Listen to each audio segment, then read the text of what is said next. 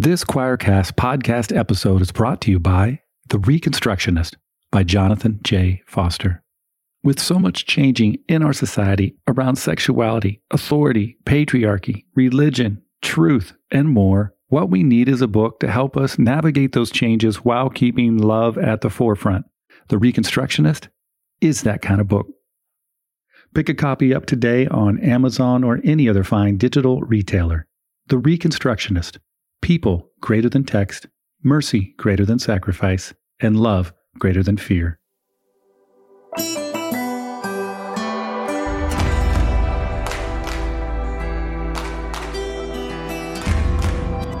Welcome to the Wild Olive Podcast. Game-changing conversation about literature, culture, and the Bible. In today's episode, we're building on the theme of queering the Bible. We're starting a two-part conversation about the writer Deborah Miranda's tribal memoir, Bad Indians. I'm your host, Jennifer Bird. And I'm your other host, Jean Patrol.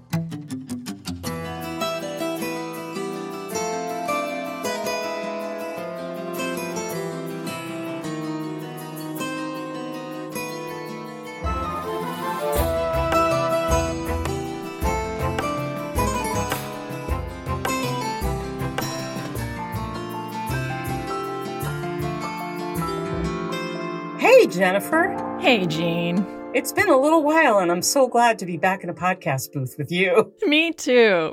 I've been looking forward to this conversation and the next one to follow very much. This is good stuff. It is good stuff, yeah. Listeners, so Jennifer and I both just read Deborah Miranda's memoir, Bad Indians. And Bad Indians she draws the title from a newspaper article that she found about an ancestor of hers. This memoir, I would say, is put together like a patchwork quilt. She does lots and lots of genealogical research. She finds newspaper articles. She finds old letters. She finds old journal entries. So she generates a lot of her own text, her own memoir, and she gathers a lot of text from other places. So a little bit later in the conversation, I'll read you the article where the title comes from, but that's what Bad Indians is. And Jennifer, how are you processing this book? Oh my goodness. I think it's probably a good thing that it's not my first time encountering some honesty, some honest family storytelling, some honest history about this country storytelling, or I'd probably be a puddle. I'd be a mess. Emotionally, I think. It's pretty intense. I think when you and I were exchanging it, you made a comment about being very courageous writing on her part. Yes. And there's one thing before we jump into the content I wanted to share with you and our listeners.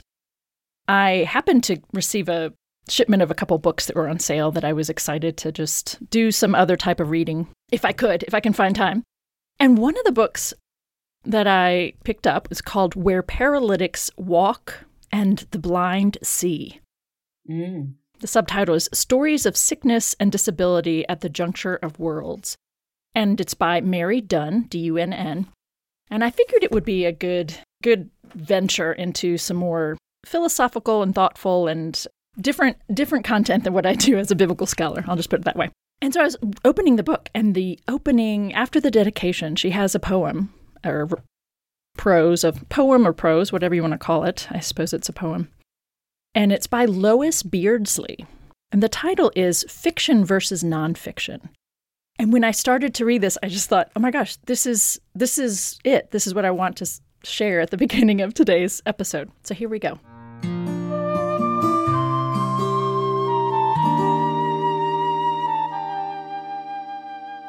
Fiction versus nonfiction. I've noticed that at the Library of Congress, they have a hard time with the concept of nonfiction and fiction merging, as though it could be any different. So librarians dutifully tuck history books into the realm of nonfiction, as they have been so carefully taught, preserving the myths of our culture, the ones we have learned all our lives, at universities, at public schools, in daycare, in front of the TV, at the kitchen table. in our mother's bellies. Myths about dominance and superiority, and who owns what, and who owns whom. Dignity, respect, good jobs, continence. And I just thought, that's what she's talking about. I mean, she's talking about a lot of things, but she is resonating with what I perceive Miranda to be doing for us, shaking up what we know about a certain group of people, a certain history of this country, all kinds of things. And I just thought, wow, that's delightful. Yeah, it is. One of the things I really like about the Beardsley poem that you just read, and listeners, I'm hearing it for the first time also just now. One of the things I really love about that is the great variety of delivery systems for myth that the poem covers. And one word that covers both fiction and nonfiction is narrative. We learn through narrative, and we absorb myth through narrative, and we absorb ideology through narrative. And she lists so many. And specifically in connection with Bad Indians, I'm thinking about how Carmel Mission is a tourist destination.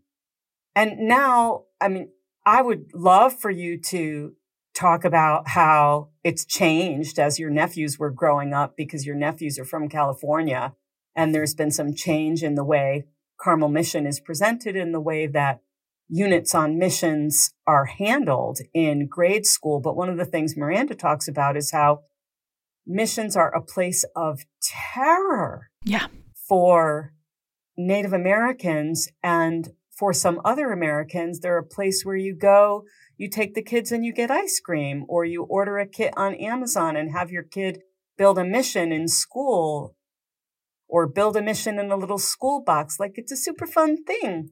And that's a delivery system for a certain narrative of American history. There are just so many ways that we absorb that stuff. Exactly. The image of creating a mission as part of your history, as a part of the history for fourth graders, 9-year-olds. Yeah. Yeah. I did ask my sister-in-law about that, and she said that they did change dramatically from her oldest, who is now in his late 20s. They did. They made a mission from scratch, and also asked that the student and any family members go visit one to see it for themselves. The second child, I can't remember specifically what she said. It was moving into the phase of these kits being available so that you didn't have to do it from scratch, and it would look so much better, and absolutely missing the whole point of making something. But then also people saying, and this isn't fair because not everyone can afford a kit, and which is also, again, not the point at all of, I mean, so many layers here. And then by the time her third son, and so they were 3 years apart, so by the time of her third son, they weren't doing it at all. And she mentioned that the signage at the mission that is closest to them are quite honest. I had kind of, chuckled. I was like, I'm sure the signs are downplaying everything. She said, no, they're actually quite honest, which was refreshing on some level, but they are still a tourist destination, right? I mean, it's still in the mix. Yeah. Yeah, kind of like the way you can visit plantations and you can see quarters where enslaved individuals slept and ate and lived, which is more honest than just walking through the big house and not mentioning enslaved people much, which also has changed. And I want to say, just because I don't want to assume everyone knows what Deborah Miranda and what we are talking about, that when we're talking about a mission, we're talking about a mission school and also a labor camp, I guess would be the best way to describe it. And the idea is that Christian missionaries would either recruit or kidnap or coerce, a variety of ways, or attract. I don't want to leave that out. That happened too. But round up Indians to live at the mission, remove children from loving families and raise them in schools. And corporal punishment and incarceration was a part of the way that Indians were treated at these schools. One of the things that's most haunting for me in Bad Indians, Jennifer, are those pictures of the weapons that were used to punish Indians for, say, using their native language or singing in the wrong language or not working hard enough or looking lazy.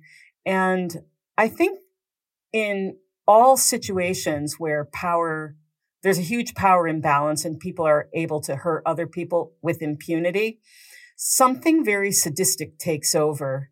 And in this book, there were images of a cat o' nine tails, of a cudgel, of a contraption to press thumb screws, to press people's thumbs. So those are very terrifying, but I also think very important things to see, because when we think about mission schools or missionization or missions, we don't always think of that. Absolutely. Absolutely. I think even the extent of the number of missions was news to me. I mean, it's not something I've taken time to look into, to be quite honest. And so for me, I was learning a lot. I didn't know about, for instance, the numbers, right? That prior to missionization, prior to the missions, we're talking about around 1 million people. Yeah. And by the end of missions, which is about 50 years, 70 years, something like that? Yeah. That population of native peoples of various backgrounds, but people living in what is considered California today, went from 1 million to 20,000. That is as close as you can come to a genocide without it being a full genocide, right? I mean, it's not a thing I've heard talked about. I hear about other native traditions for sure. So for me, this was page after page of, I just didn't know. Yeah, I had a very similar reaction. Listen, I would really like to read a little bit from the article where Deborah Miranda gets her title from. And then I just wanted to ask you a bit about this good-bad dichotomy. Yeah. Good Indian, bad Indian, and how it derives from biblical texts about parenting, about kids, other kinds of texts, the idea of a barbarian or a savage, like how that all arises. So, folks, the headline of the newspaper article that Deborah Miranda takes a title from, the headline is this: Bad Indian goes on rampage at Santa Ynez. And this is a story about one of Miranda's ancestors. It's from August 3, 1909. It's in the Los Angeles Times. Juan Miranda, a bad Indian on the reservation at Santa Ynez, got on a rampage today, thanks to some firewater, and Constable Knight and Game Warden Crabb went over to reconnoiter. As the two officers approached Miranda's cabin, the Indian came out of the door with a .44 caliber Winchester, which he leveled at them. Next, there emerged from the cabin the Indian's daughter with a 6-shooter. She was followed by the man's wife, who had chosen a double-barreled shotgun for hers. And then it goes on. Mm-hmm. But the thing that I'm just noting is that the voice of the newspaper reporter just casts this Indian as good Indian, bad Indian goes on a rampage. And there's no sense of, okay, what's bothering these folks? What's happening? Exactly. Maybe genocide had something to do with it, right? maybe abuse and punishment, beating, whipping, whatever, that might have had something to do with it. Right. Yeah. I mean, I want to read from her introduction on that note. Some of the comments and lines, just the lines or that she just kind of drops in there are really powerful, but there are a couple pieces here. One is when she talks about, on page 16 of the introduction, story is the most powerful force in the world. In our world, maybe in all worlds, story is culture, which is what you were getting at, talking about the way we inherit our identities through narrative.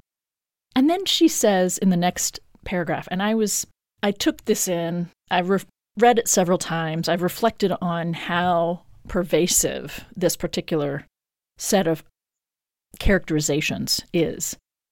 She says in the next paragraph, All my life, I have heard only one story about California Indians.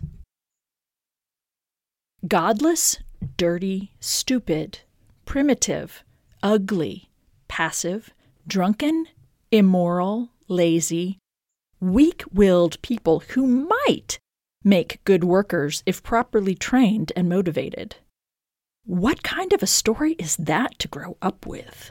And then she said, the story of the missionization of California. And I just, I reflect on the number of ways I've seen similar characterizations thrown at lots of different people over the centuries, on various parts of the world. But I know of it happening on this continent, directed at lots of different people throughout the eras of slavery, but also when waves of people would come from Europe to this country, and how you justify denying them some form of human right is by labeling them with some of these ideas. But the whole taken together is quite overwhelming and just it's a terrible depiction. Yeah, I agree. And so unjust. So. Yeah. Another one of the stories I think that many of us in the United States grow up with and in many places is the idea that there are two kinds of kids. There are good kids and there are bad kids. And in the mission schools, what I would like to read next is it's writing by priests, and the priests are describing the way Indians think about their children. And the priests think that it's really weird that the Indians don't hit their children. Mm-hmm. And they consider it a sign of improvement in the Indians' character if they will begin to beat their children. And after I just read these passages, I'd like to talk a bit about where this idea comes from. I notice you gathered a couple of passages from Proverbs, and I thought we'd look at those. But take a listen to this. So a priest from Mission San Miguel writes about the indigenous people who are involved with Mission San Miguel. The priest writes, toward their children, they show an extravagant love, whom they do not chastise, nor have they ever chastised them, but allow them to do whatever they please. We know now, however, that some are beginning to chastise and educate them due to the instructions they are receiving. So in other words, priests are teaching indigenous people to beat their children because beating children is not a natural part of the culture. There's also a piece of writing from a priest from Mission San Antonio, again about indigenous people. They likewise love their children. In fact, it can be said that this love is so excessive that it is a vice, for the majority lack the courage to punish their children's wrongdoings and knavery. And then the last one I'll read is from Mission San Antonio. The priest writes, some parents who are a little better instructed punish their children as they deserve, while others denounce them to the missionary fathers. So this is very disturbing to me because the story that the Bible has helped build to some extent, the story goes that children can really be bad, and the way to correct them, the way to correct their behavior is to beat them. And this is a major part of many parts of Christian culture, and it's very disturbing. Let's talk about it when we come back. Why don't we go to a break, and then we'll look at the passages from Proverbs and some other things when we come back. All right, listeners, take a listen to this, a word from our sponsors.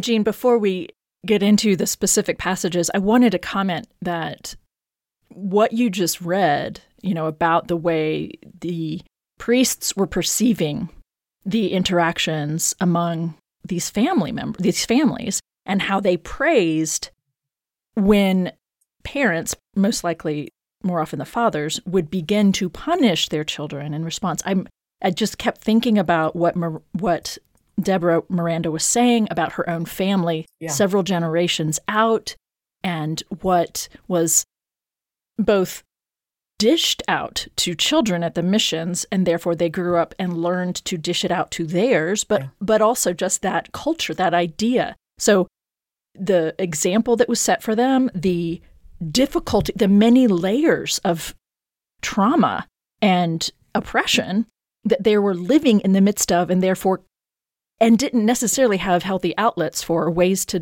process, because it's a level that's not really processable. Right. But I don't know which is to blame for a parent who lashes out at their children after 3 generations of this. Right? Sure. We know that trauma is actually passed along genetically to a certain extent. And so people are living it out somehow. And it's just, I'm trying not to feel it too much, because I'd be on the verge of tears. Right. I'm like, this is, poor you, Jen. But, I'm just trying to say this isn't just throwaway lines. This is impacting people for multiple generations, just because it's happening to this group of people. I don't know if I'm saying that well, but. Yeah, the intergenerational trauma is a huge part of the post-traumatic stress that Miranda is trying to detail here. And she takes care to make sure that readers do understand how painful child abuse is. And also, not just if you're the child being abused, but if you have a beloved brother that you are watching be abused, is as traumatic as receiving the blows yourself. It's both witnessing trauma and experiencing trauma. They are equally traumatic. People get really damaged. Right. She wasn't able to protect him fully, or however you want to look at that. So you said you wanted to talk briefly, and we could, unfortunately, this section could take a long time. So I've tried to hone in on what I think are some of the predominant biblical passages that do underscore or justify, and I use justify, lightly here, in air quotes perhaps. But there are biblical passages and themes throughout the Bible that I think are relevant. So you pointed to Proverbs, which I think many people have probably heard some of these without even knowing it was biblical.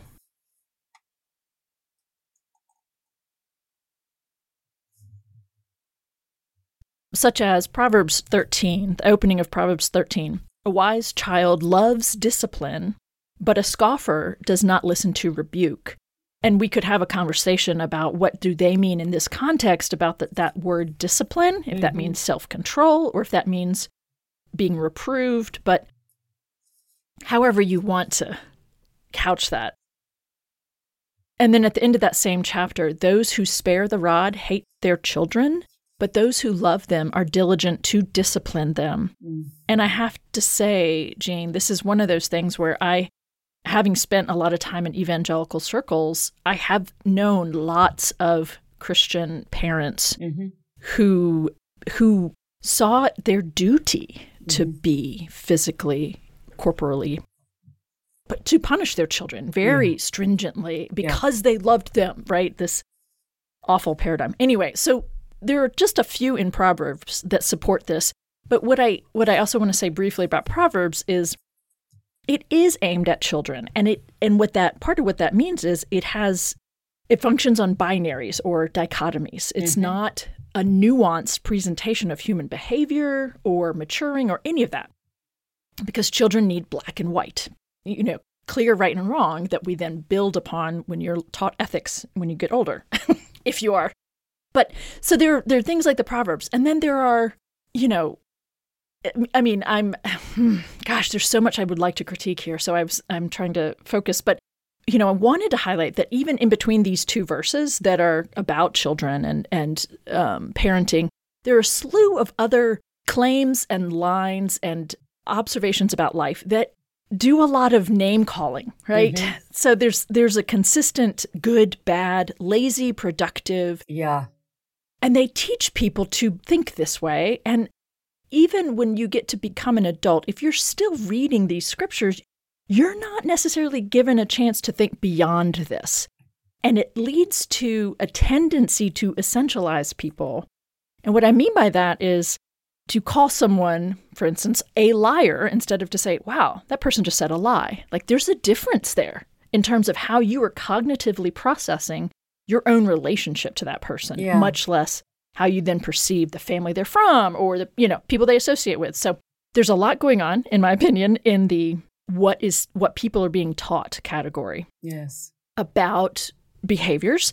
And then there's a second set of passages that I think are important. And it's all the times that the God of the Hebrews and the Israelites essentially yells at them through the prophets, judging and condemning them, threatening to kill them or have them handed over to their enemy all the time. Like it happens over and over throughout the prophets. And God calls them names, often as of a female sexualized variety, another topic for another day, and then turns on a dime and claims to love them. I mean, we see this, my wrath at you is justified because I love you and I care for you and I want you to be my people. And it is not okay, but it is prevalent in the prophets. And many people are taught to accept this and find out a way to make it okay because God is beyond us, or, well, God's love, he wants the love or forgiveness, and it justifies all of this horrific means that gets us to that. And so from my perspective, then people are, even when the in-group are being taught to accept harsh punishments. And then the third group of passages that come to my mind, it's like, oh my gosh, where do we stop, right? Are those found in two other places. The first is when we look at the passages related to the promises given to Abraham, right?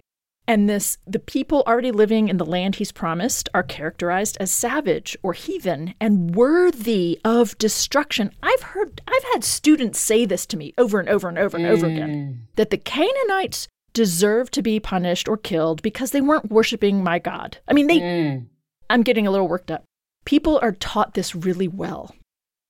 And it's a moral and ethical part of my job to invite people to reconsider that claim and that belief. It's deeply embedded for some people. Many people have a hard time seeing my point because they are so committed to worshiping the right God is what is most important in all of life. So that piece for what we see in the missions, right, is very, very present and well established in the way that I look at so many parts of the biblical canon. And then what is kind of the final piece, but it's also perhaps in some ways the most important because it comes from Paul. And Paul is the guy who gives us a lot of the language for talking about this church or these communities called, ecclesia that become the church, a few decades after him. But his language is often very stark, dualistic language, good, bad. He does a lot of essentializing, all kinds of things, right? And I pulled out two different passages. I hope it's not too much. Is it too much to read all of it, or maybe just one? Well, I don't know. I think that you should read, but I want to jump in and say, okay, I'm sorry. No, not at all, not at all. I love it when you get worked up. So yeah, just let it rip, man. Woman, sorry. That's all right. My sexist language. But this is where I feel it would be incredibly helpful if readers would have more nuance about what the Bible is. If it could be thought of as a collection of texts that documents an ancient Hebrew human person's ideas about God rather than the Word of God or God as God is. Like we've talked about this before on the podcast, where the representation of something is not the same thing as the something. So that biblical language is it's attempting to picture God. And of course, it's completely filtered and mediated by human ideas. And as humans, we just think really weirdly. We're primates. We have hierarchies, and some are higher than others and some are lower than others. And there's in-groups and out-groups, and that's all primate behavior. And that gets mapped onto concepts of the divine, and it does result in some of these really grotesque theologies, bad theology. And I also, when you were speaking, I was thinking about how different your students are from my students, because when the students you've encountered, you've tended to encounter more students who do come from religious backgrounds. And so they've really been indoctrinated with these God concepts or this concept of the Canaanite. And I hear that idea from time to time in the evangelical community where I worship ideas about, well, I mean, Canaan, of course they had to be wiped out because they disobeyed God or whatever. Just like a very pat understanding of the story without any real attention to context. And so I hear that from time to time, but not among the students I teach, because I teach in a very liberal, secular institution. And by and large, when I'm studying biblical texts, my students are absolutely appalled by God's behavior.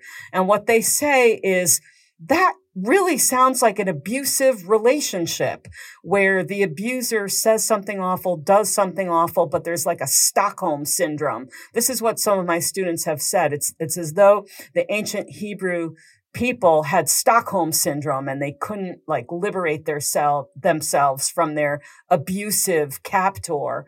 And so I actually wind up having the opposite task, which is not, I wouldn't call it a moral or ethical task, but it's a literary task to say, but it's the same thing. It's like, hey, look, because you read a story like this doesn't mean that God is like this. And some of us are theists, some of us are not. I'm a theist. And so I feel a stake, like in this idea that like, don't portray God as this punishing terror, because that's not what God is. So for that reason, it's very important to me to remind people that all story, let's go back to story is a mediating element, right? If you're telling a story, that story is mediating between the thing you're telling the story about and the way you think about that thing. So it's helpful if there could be some layers, if people could understand that there are many layers of mediation here between, the divine and stories about the divine. It's not the same thing. Absolutely. And Jean, I will just say, I remember the first time I had a student when I was at a Methodist affiliated institution, right? I had a student in one of my intro classes for the first time say, this is an abusive relationship. And he was pointing to God and what God is saying to the Israelites. And I had spent a lot of time thinking through that in relation to Newer Testament ideas, but he was the first student I had to say it so clearly. And I just thought, I've got to attend to that, don't I? I can't I need to name it, because when he named it, it was different for me, even though I kind of had the thoughts. I'd not just named it so strictly and succinctly. And I realized that he needed it to be aired.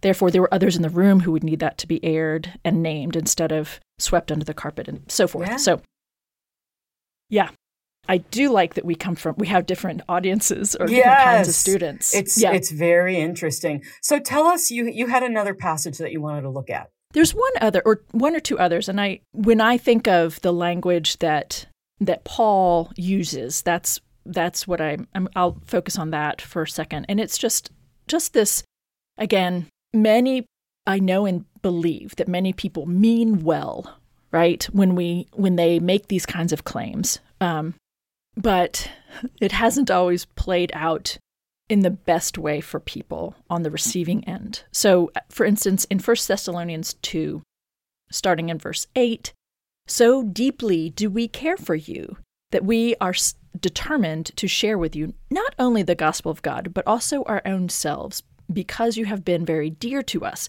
So that's meant to be this, you can trust us, we love you, we care for you, all those kinds of things.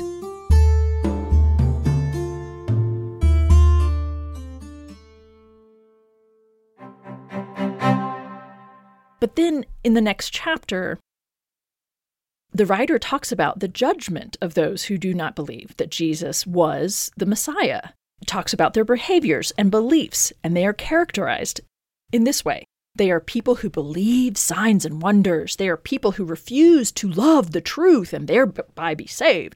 These people are to be condemned.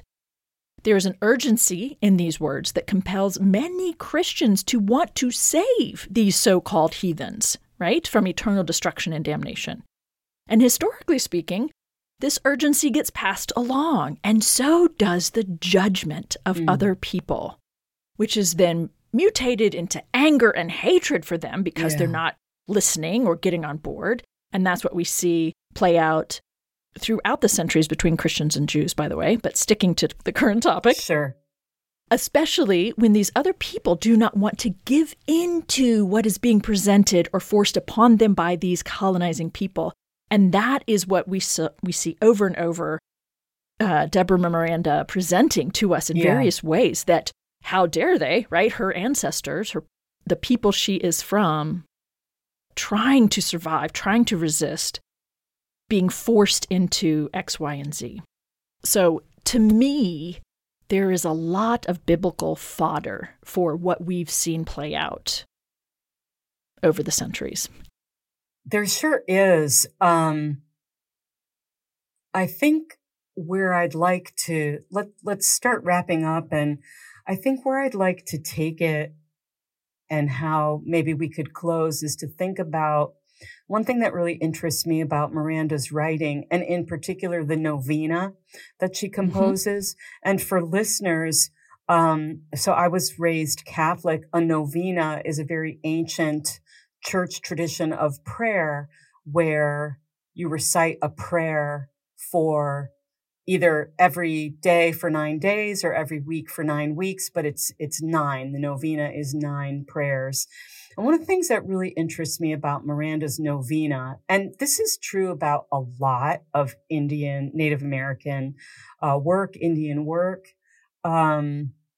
is that a lot of it engages really directly with Christian tradition as a way to heal from the ravages of Christian tradition. And there are Native Christians. I don't want to suggest that there are no Native Christians, or that for Native peoples who do adopt and adapt Christianity, that it's somehow not an authentic Indian identity. I don't think that. I understand that 10 to 15% of Native peoples identify as Christian, and for some of them, Christianity has been in their family for generations. So I just want to add that caveat. But I also want to point out that for a number of Native American writers who do not adopt and adapt Christianity, for some, rejecting it very forcefully is the best way to stay healthy. And even if they do not identify as Christian, so many Native writers use Christian forms as a way to heal from religious trauma. And I think this novena is one of them. So it's a Christian form adapted to Indian rhetorical purposes. And we don't have time to read it all, but I thought maybe I'd read just 1 or 2 stanzas. So folks, this is a poem. Miranda's book has prose sections and also poetry in it and a lot of other things. And this is a poem called Novena to Bad Indians. And it starts with a quote from General Philip Sheridan, who ran a mission school. And the quote is very famous. Sheridan said, "The only good Indians I ever knew were dead." So this is a prayer for day 1 of the novena to bad Indians. Indian outlaws, banditos, renegades, rebels, lazy Indians, sinful Indians, you gamblers who squatted out behind the church instead of assuming the missionary position behind the plow. Oh, lusty Indians who tied bones to sheets thrown out of those women's monjerio, climbed up that swaying skeleton of salvation and made unsanctified love all night. Oh, women who tossed down those sheets, hear my prayer. Let me also read. I was going to say, I want to read the day 2. I mean, I'm like, this is just so good. Sure. Like it's so powerful. Let's read day 2, but I definitely I want to read day 6 and I want to read day 9. So we'll have, how about we do the 4? Okay. You want to read day 2? Go for it. Sure. Yeah. Day 2. Hail troublemakers, horse thieves, fornicators. I implore you, polygamists, dear dancers, idol worshippers, chasers of loose women, heathens who caroused in the hills, stole wine from the sacristy, graffitied Indian designs on the church wall, told coyote stories instead of practicing catechism, torched mission wheat fields, set fire to tule roofs, ran away, were captured, flogged, put in stocks or irons, ran away again. Help me, suffer me in this hour of loss. Thank you. That's beautiful. I just, it's funny too. Like I'm picking up on the humor, but the prayerful parts at the very end, I find very, very moving. Me too. So let me go right to day 9, since I know we're running out of time. O unholy pagans who refused to convert. O pagans who converted. O pagans who recanted. O converts who survived. Hear our supplication. Make us in your image. Grant us your pride. Ancestors, illuminate the dark civilization we endure. Teach us to love, untamed. Inspire us to break rules. Remind us of your brutal wisdom, learned so dearly. Even dead Indians are never good enough. Sober. And I think that is the word to wrap up this episode on. What do you think, Jean? I think so. Yeah, very, very sober. Yeah. But next time, we're going to pick this up and do some more engagement with what Miranda has provided us. Yeah, we're coming back to Miranda. Yeah. So see you next time, listeners. Thank you. See you next time.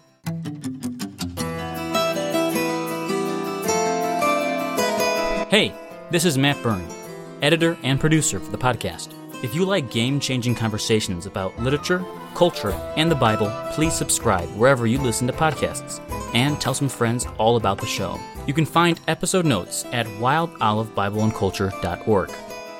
Follow us on Instagram and Facebook. Just search Wild Olive. You may have noticed we changed our schedule recently. New episodes every other week. Our music is composed by Nick Stubblefield. Audio produced by Clara Carrera and Matt Byrne. Want to ask a question? Email the podcast at connect@wildolivebibleandculture.org. Until our next wild conversation. We'll see you then.